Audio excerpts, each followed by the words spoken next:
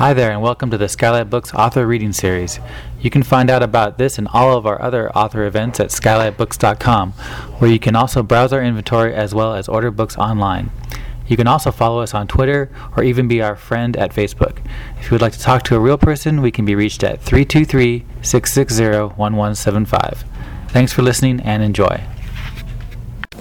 But tonight we are so very happy to have Brian Leung back at the store. I remember when his short story collection came out, and we were thrilled about that, and we were thrilled with his next book, and we're just happy to have him here. I think that the only sad thing is that he left Los Angeles, actually, to do some fine work in Kentucky, but he's back today. And if you're not familiar with his work, Brian is the author of the novel Lost Men and the short story collection world-famous Love Acts, a winner of the Asian American Literary Award and the Mary McCarthy Prize in short fiction. He was born and raised in San Diego County and currently lives in Louisville, Kentucky, where he's an associate professor of creative writing at the University of Louisville. Ladies and gentlemen, please welcome Brian Leung.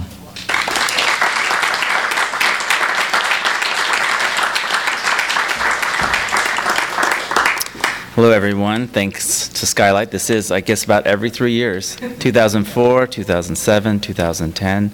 So can we all promise to meet back here in 2013? Right faster. Yeah. From someone who comes out with a book every 6 months. Yeah. Yeah, it's really great to be back in Los Angeles. And I do want to give a shout out to, well, I guess everybody here. I mean, there aren't any, I think, barely any unfamiliar faces here. A couple, which is kind of nice. So I guess I can't really shout out because I'll embarrass the people I don't shout out. But my aunt and uncle are here, Auntie Ann and Uncle James, and I appreciate that, coming over from the west side, which is practically like me coming from Louisville. And my cousin Jessica, who's here from, can I say from Spain? Can I just say that? From Barcelona, yeah. And Roland Thompson, who's in the back, who came from Palm Springs. And I want to say that Roland is actually the reason why in 1990 I moved to Los Angeles, and we shacked up in a little bungalow in Silver Lake. And I remember when I first came up here, and he was like picking out the place where we were going to live, and he showed me the neighborhood, and it was in Silver Lake, and he was driving me around Echo Park, and I was like, oh, really? Really? And then I never left, so yeah. And where is she? Mary Bush, who was my fantastic creative writing teacher at Cal State Los Angeles, both as an undergrad and then it's for my MA.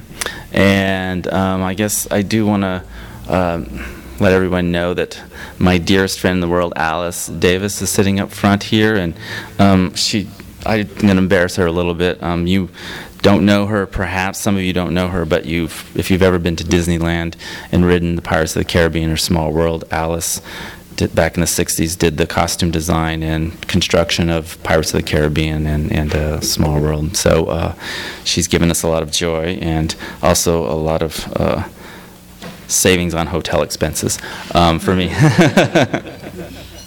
Okay, I'd really tried to trim this down for you. I'm only reading for 75 minutes. And I'm going to set up the novel a little bit and then just read 3 little sections from it. And then if you have any questions afterwards, I'm more than happy to answer them. But you don't have to ask me any pity questions. That's okay, too. Afterwards, Alice and I are having dinner at the Dresden. We have reservations at 9:30, but between the end of the reading and our dinner reservations, we will be having a cocktail. So any of you who wish to come and chat with me or Alice or any of the other interesting people who are in my cohort should come down to the Dresden and have a cocktail. And I guess that's it. Okay, so Lost Men. Whoops, that's 3 years in the past. Take Me Home. I forgot the name of the novel. Take Me Home is set in Wyoming in 1885, and it's the background event. It was a massacre of Chinese miners in Rock Springs, Wyoming, and there was 28 miners killed, stabbed, burned alive. Basically the Chinese encampment was totally obliterated. The Union Pacific Railroad, and the coal company, which are kind of combined, managed to bring all of those, the living Chinese miners back, and this was really the flashpoint for a lot of the racial tension against the Chinese in the West and in the Pacific Northwest. I do want to say that Tom Alvarez went to Wyoming with me to help me research this book, and I really appreciate that. I needed a historian by my side, otherwise I wouldn't have known how long to look at what I was looking at. So I'm not reading from the novel sequentially. I'm going to skip around a little bit, hopefully just to give you an idea of what's up now that you have the kind of the background.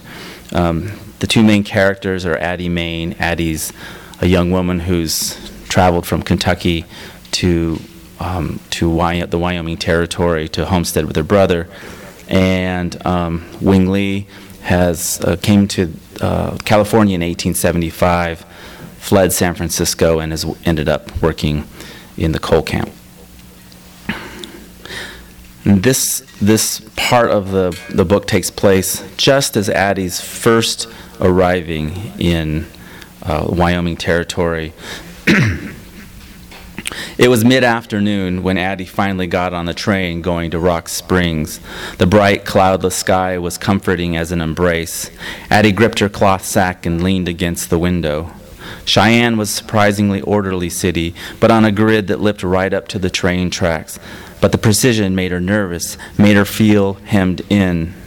It was certainly a change from what she'd seen coming into Cheyenne, Wyoming Territory. The expanse of it all gave her a grand new feeling, as if all her life she'd been living in a crate and someone came along, ripped off the top, and let all four sides drop away. It seemed as if a person, even a woman, could stand and walk off in any direction they chose. Where else could she think such a thing? The land didn't give you much to work with, it was true, but on the other hand, it looked so swept clean that not much was bound to get in your way.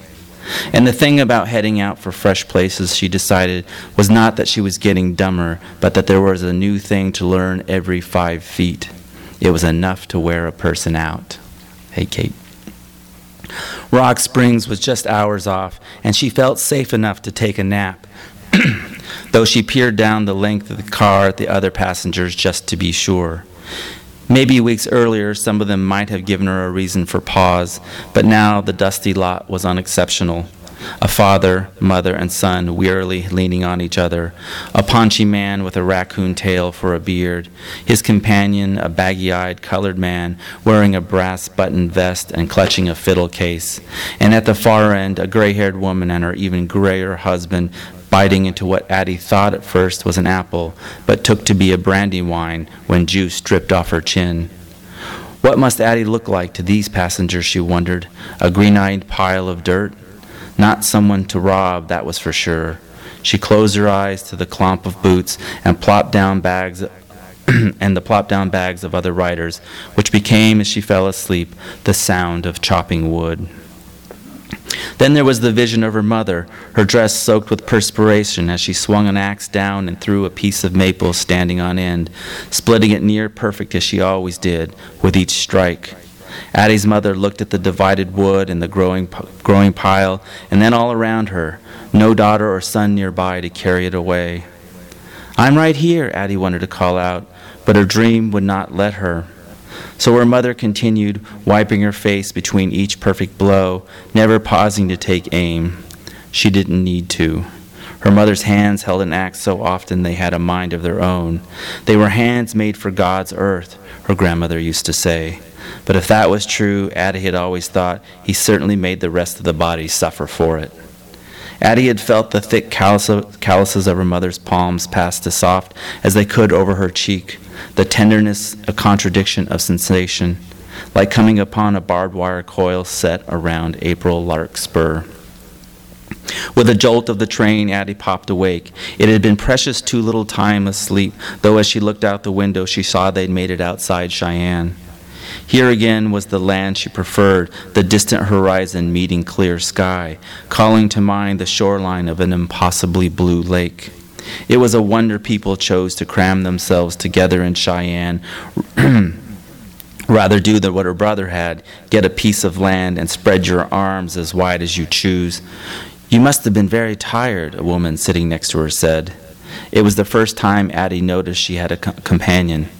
Every inch of me, she said, focusing on the sturdy, scrubbed-clean woman who had tightly drawn gray hair that kept streaks of its former brown. Her dress was the powdery green of poplar buds, but tidy as she was, her yellowish, rough-looking hands gave away the fact she'd known hard work. I figured I'd better sit here when I saw that you was all alone. A girl your age, it ain't safe. The woman looked around the boxcar in disapproval. Sure ain't the Palmer house. Addie, I had no idea what that meant, but she got the gist. And just exactly what age did she think Addie was? Thank you, but I do all right. She looked herself over, wondering how that was going to stay true if they made women wear dresses out here. Boots, pants, boys' shirts that buttoned up the middle, and a leather vest did her fine, she thought. The train was going at a good noisy clip, which made the pair lean into each other to hear what the other was saying. You from down near Kentucky by any chance? The woman asked. Addie perked up, curious now. Down near? Thought I could hear it. Get pretty good at these things like that when you live in the territory. Everyone's speaking this way and that. Most days you don't meet two people from even close to the same place. Unless you're in the mine camps, I suppose. Then you got all them coolies and Finns and such thick as thieves. Coolies and Finns? Addie searched her mind. Already there were a few more words that she didn't know. She assumed this woman must be talking about people, but they sounded to her like they were different kinds of fish. Oh, young lady, the woman sighed, shaking her head as if Addie was at grave risk. She smoothed down the front of her dress. Where exactly are you going? My brother's meeting me up in Rock Springs, then to his homestead. Addie paused. Rock Springs was her destination, then her brother's place. But where she was headed felt just then like a question without an answer. The woman huffed and again looked up and down the length of the boxcar. Homesteading? Outside Rock Springs? And you come alone? Addie nodded. Then I best fill you in on a few things. The woman held out a palm and jabbed her finger into it. Whatever land your brother sits on, see to it you got drinkable water. Don't know of many homesteading folks in those parts ain't met with but heartache. She took a deep breath as if what she was about to say would take a lungful.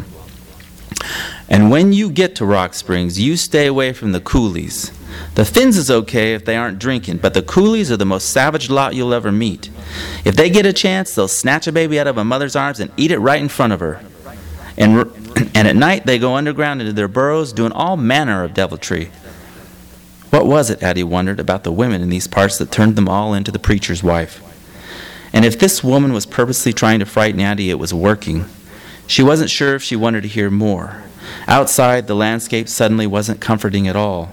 The sunlight had a weight to it, seemed to press down on every living thing, left the world flat and dry, the brush more gray than green, the clumps separated and solitary like a wandering army in disarray. And then ahead, Addie caught sight of a dozen or so strange-looking animals, not dogs or deer or cows, not goats either, but still four-legged.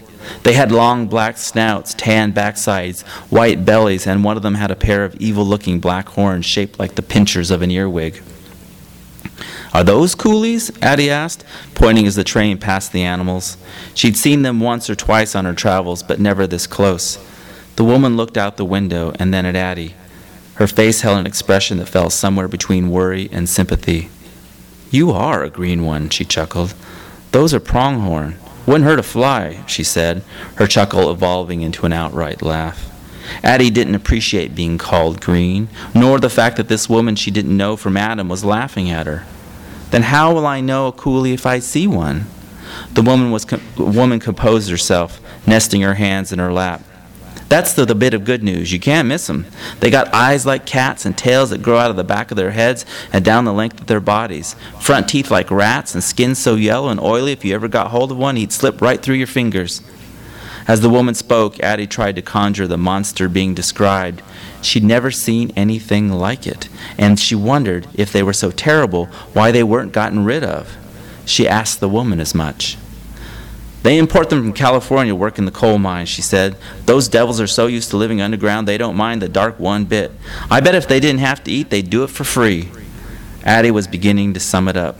How long does it take to train one? I'm sure I have no idea. The woman was becoming impatient. Well, Addie continued, you ever come face to face with one yourself? I certainly keep my distance. She assumed a prim posture. And if you know what's good for you, you will too. Addie assured the woman she had no intention of getting anywhere near a coolie, and that she was grateful for the information. Then they sat for a few minutes without a word between them, while Addie thought about the warning. Maybe if she could get a rope somewhere, she could catch one and train it. She'd once seen a man with a dog that wore a pink skirt and balanced on a large blue ball.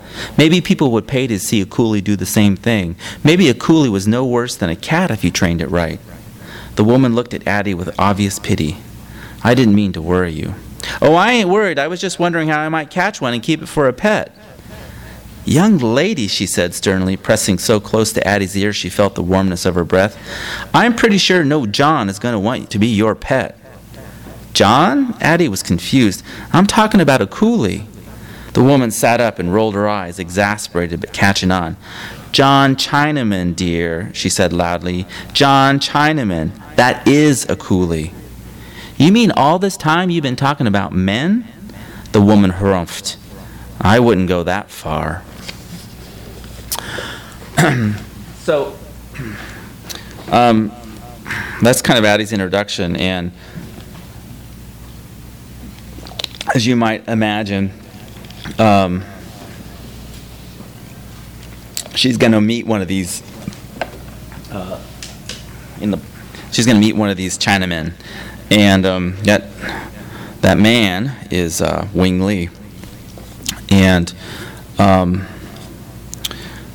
they form in the novel. Their relationship is what forms the heart of the story, and you know, I don't think it's giving anything away to say that they have an incredible bond, but there's kind of an impossibility to the lengths to which they can take that bond, and so I've mentioned the rights before, and this is late in the novel.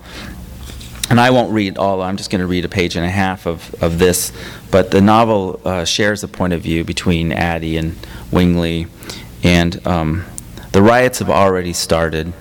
They came in two waves. There was the initial part of the riot. This is the historical part of it. The initial part of the riot, and then the white miners retreated for a little while, and then there was a second rush. And Wing Lee has taken cover underground under his cabin, so the floorboards are above him, and he's in between these two waves.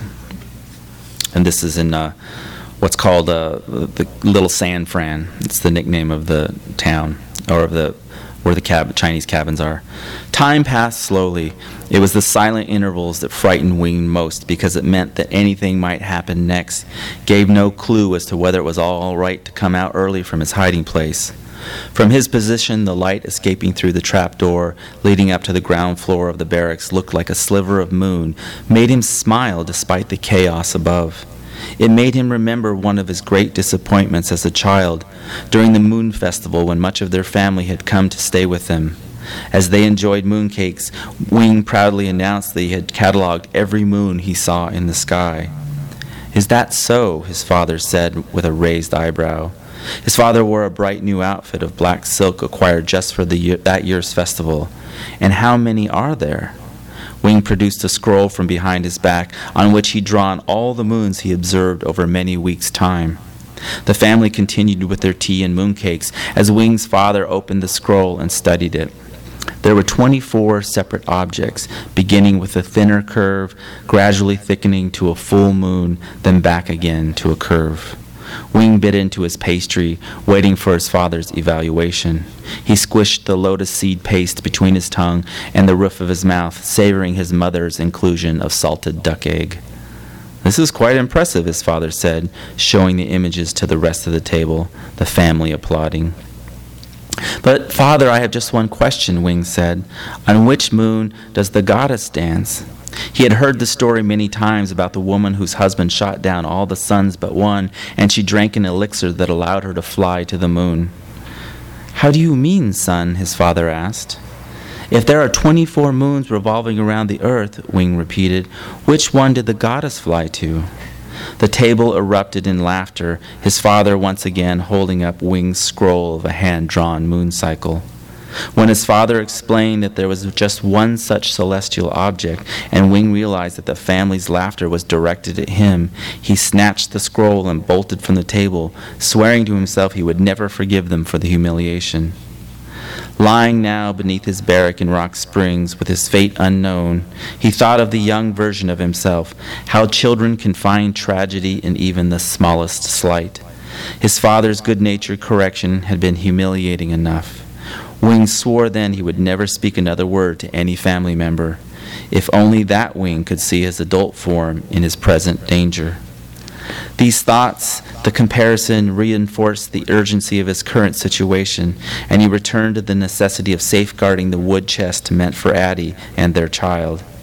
Instead of fleeing with it, he would bury it in the wall, and if he could define his life by one desire, it was that he would see Addie's face again and find that burying the chest was an unnecessary precaution.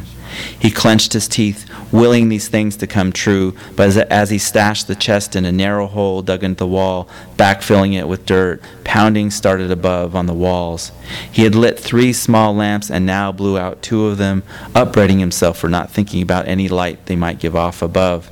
But if anyone detected it, surely they would have discovered him by now. He could tell that it was almost dark outside. Again gunshots and more pounding, then a strange halt to the barrage before a new sound emerged. At first he wasn't sure, but it sounded as if they were prying through the wood. That couldn't be right, though. The crackling was too timid. He thought to peek above, but it wasn't necessary by the time the smoke came to him, serpent-like.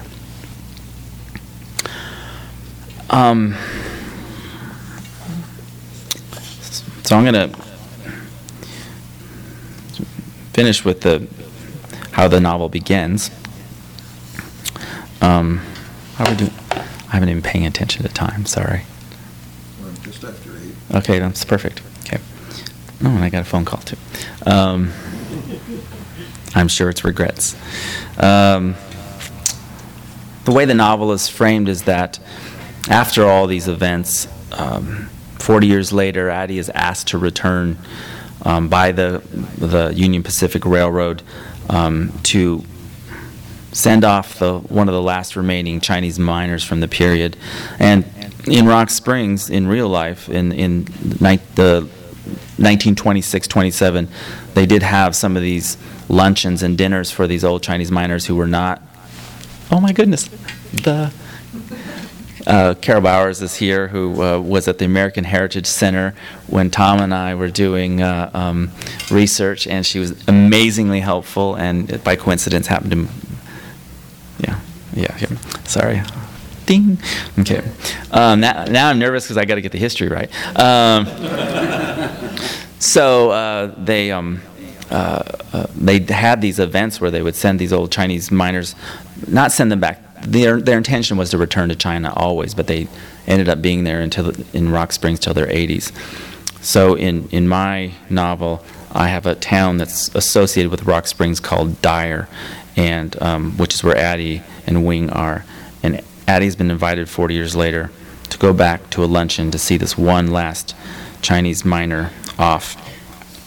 And I thought I would read this just 2 pages to you to kind of end the evening, because you get to see here, I think, we just had Wing in desperate circumstances smelling smoke.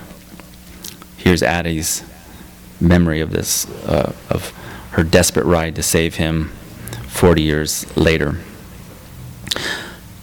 There wasn't a day that passed when she didn't think about Wing Lee and the circumstances that forced her out of Wyoming without a word to her husband. It was a time when it seemed her only option was to run, and she never felt right about it. She'd agreed to come back, but now she worried about how many folks might be coloring up the same way as Buckley, as if there was another Addie Main, a ghost who'd stayed around Dyer, warping the truth about what happened. Sometimes that earlier version of herself seemed like a ghost even to her. She had been so young that day of the riots when she took off from Dyer, rode hot and hard in the saddle toward Rock Springs. She recalled the smallness she hadn't felt since the first month she arrived in Wyoming territory, riding the hours toward Rock Springs over land so flat and broad it was as if God had spread it out with a table knife. There had been a lot of bad days, but she knew then that September 2nd, 1885 was likely to be her worst. By the time Addie was a mile outside town, it was near dusk, the distance marked by columns of black smoke bleeding into the sky. She reined her racer to a stop at the sight of a man limping through the sage, looking wholly dazed as he approached. When he was nearer, Addie saw that he was Chinese, and one side of his face was beaten raw. She slid off Racer and completed the distance between them, startling him into the rigidness when he grabbed him by the shoulders. What happened? He didn't speak. From the looks of it, he'd been attacked by more than one person. Addie led the man back to Racer, wishing she'd thought to bring water with her. "Let me ride you into town and get you to a doctor," she offered, unsure if he even spoke English. The man slumped to the ground and pulled on his shoulder where his sleeve was torn. "No," he said hoarsely, "I don't go back." Kneeling, she could barely look at him directly. He was wheezing, and up close it looked like someone had gone at his face with a hay rake. "Who did this to you?" "All," the man said. He was out of breath. "They chase us, they shoot." He pointed to his pant leg, which was damp with blood, the color nearly black against the blue cloth. Addie guessed if he'd been shot, he was merely grazed, or he wouldn't be walking. She asked if he knew Wing, but he shook his head. "You can't wander out in the middle of nowhere," she said, though she understood his limited options. The black smoke was certainly a kind of flag, warning him away from the white fist beneath it. What gets into folks, she asked herself, turning into savages. Practically from the moment she arrived in the territory, she'd heard Chinamen called all manner of things, had been warned that they were like animals. Just a year earlier, she'd never seen one in her life, but by the time she got off the train, she had been convinced they were practically kin to wolves. And now look at who the animals turned out to be. Even her husband, Mook, who'd once seemed so even-tempered, had turned. It wasn't 2 weeks earlier he was bragging about beaming a Chinese miner in the back of the head with a rock and getting away with it. "Blood came," he said, smiling. She stood and got her bearings, pointing in the distance to the straight line running through the valley. There she saw other forms. From the distance they looked like dark blue beetles on the run. "Best thing for you to is get near the tracks." It was a sad reality that this man and those in the distance more or less belonged to the UP, and she was certain the men who ran it would find a way to round up their property. With Addie's help, he pulled himself to his feet, but refused to let her put him on Racer. He stared straight ahead at the tracks where Addie directed, then moved forward at a slow, stumbling pace. She wondered if this looked like the kind of failure vultures catch from the corners of their eyes. It wasn't a thought she lingered on long, because keeping Wing alive was her priority, and in that moment she made a decision. When she got to Rock Springs, when she found Wing, she would throw him on the back of Racer and they would ride out. Ride to California or maybe to the territories in the Northwest, but she would take him as far as necessary to get him to safety. She was never so sure about anything in her life as at that moment, even if it meant eventually waving goodbye to him from a dock as he went back to his homeland. Maybe that was the best thing. Maybe it was near impossible, but it was the only way. Addie wondered if Wing was in similar shape as the man she had just met, or if he was still in Rock Springs at all. If it was the former, he might be all right. But if it was the latter, he needed her help. And since she was the one who made him leave Dyer for Rock Springs, it would be her fault if he got hurt, she thought.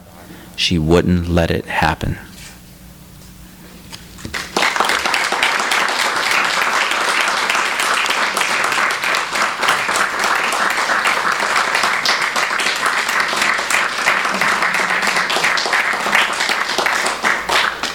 No questions? Yeah, you're welcome. Yeah. No pity questions. I have a question, it's not a pity question. Uh-huh. Is it painful writing? I mean, things about Chinese people and calling them names and getting into the minds of people who hate them? What's painful is when you're writing about an event like that, is trying to not have it come off like a freak show. In other words, you're writing about this massacre, and a lot of it gets illustrated in the novel. Not a lot, but a significant amount gets illustrated in the novel. And those are people who are really killed, and I know this sounds weird, but you kind of want to be respectful of that moment. And for me, at least as a writer, I don't want to just be like, oh, look at this really cool thing I found, and it's going to be perfect for a novel. So I would really try to find that line where I could be respectful of the event, and I'll just leave it at there. Yeah. And you guys can write me emails about how disrespectful I was. There'd be pity emails. Pity emails. That's right. I know they're all just going to go up on the shelf, and you say, "Oh, it was so good." Yeah. Any other questions? Yeah. So a lot of your other books are more personal. How was this one? This is kind of like your first book that you kind of stepped out and writing this for most of your first few books. Well,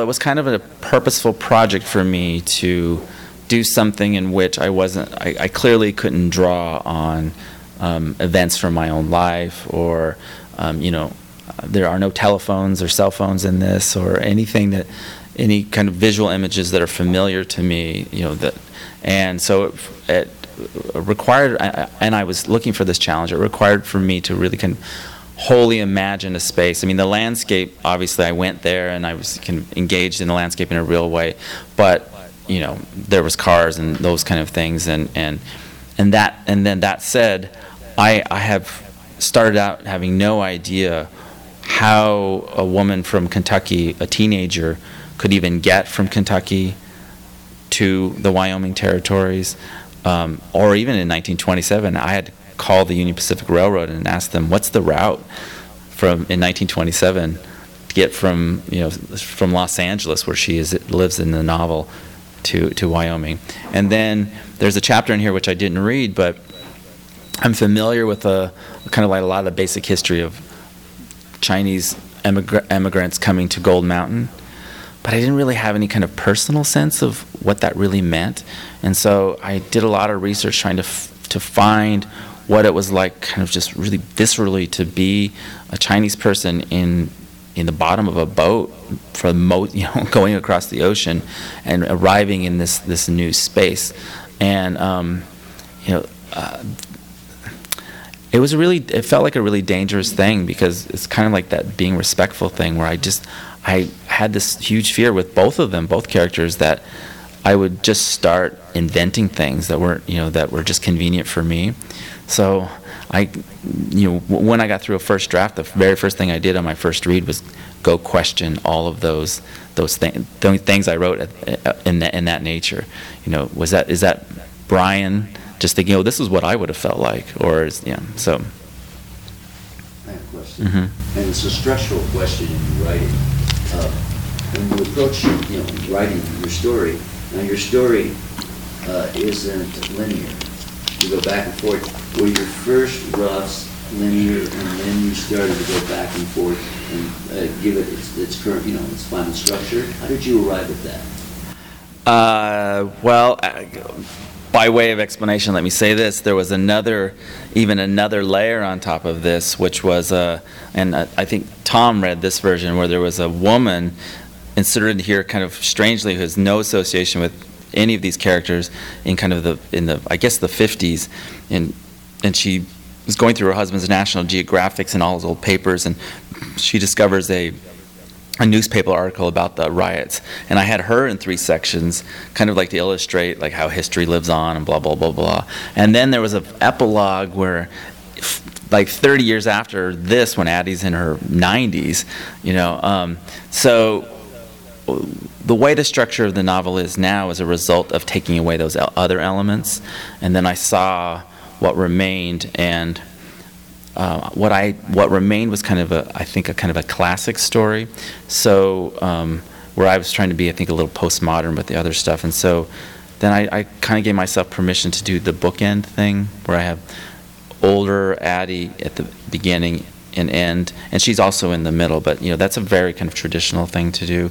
I also call the chapters episodes, not chapters, because I'm in a way kind of recalling, without the campiness of it, but recalling, I think, like a Saturday morning serial in some ways. Does that make sense? I was thinking, oh, this is a kind of a classic story, but I also kind of felt like, gosh, it in some ways it's kind of a Western also. So I in the end, I felt like it needed a kind of a classic structure imposed on it. I will say that this is where an editor comes in really, really handy, because I had to, let go of some babies. The most beautiful thing I've ever written, maybe someday it'll come out in the 50-year anniversary edition, is the epilogue chapter of her. She's in her 90s, and here's this woman looking back on everything, I find a way for her to be with, to find kind of like this kind of ultimate happiness without being cheesy about it. It's really pretty, and I'm still angry at my editor for for being right. Yeah. Anything else? When you went to Wyoming, was the story already in place, or did that travel kind of inform the story or change what you had thought about? I had the characters in mind. I didn't really have this idea of why they would be there together. So the homesteading, learning about that was really important. I think where the novel really changed for me. Well, let's set the research part aside, because where it really changed for me was being out in the landscape and consciously thinking about these square miles where my characters would be, and how interesting can a novel be if they're just out there wandering around. So and I do get a little Alfred Hitchcocky, like there's the white dunes, there's like these landmarks there, like this thing happens there, but that's okay.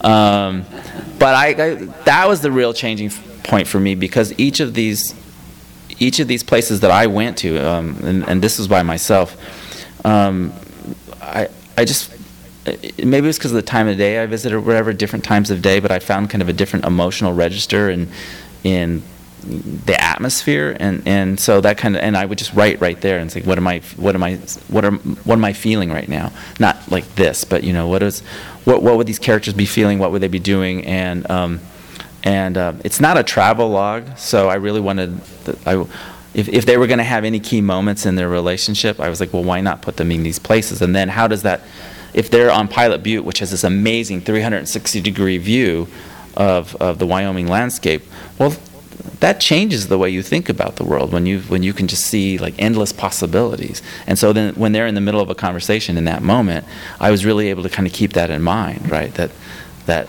well, I won't go further than that. Does that answer your question?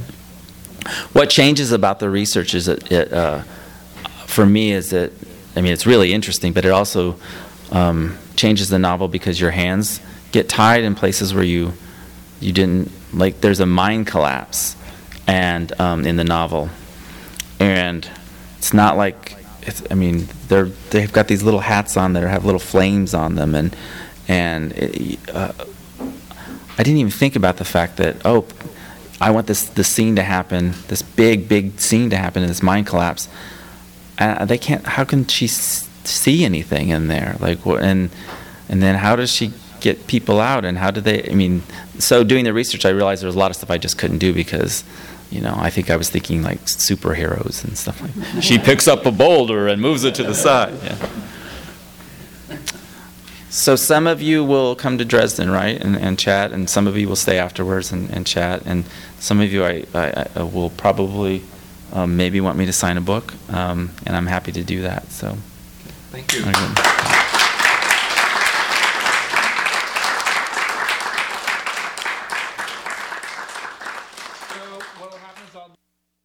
You have been listening to the Skylight Books author reading series. Don't forget that you can check out this and all of our other great podcasts at www.skylightbooks.com. Today's music was provided by Fragile Gang. You can check them out at MySpace, Facebook, and the iTunes Music Store. Thanks for stopping by, and we hope to see you soon.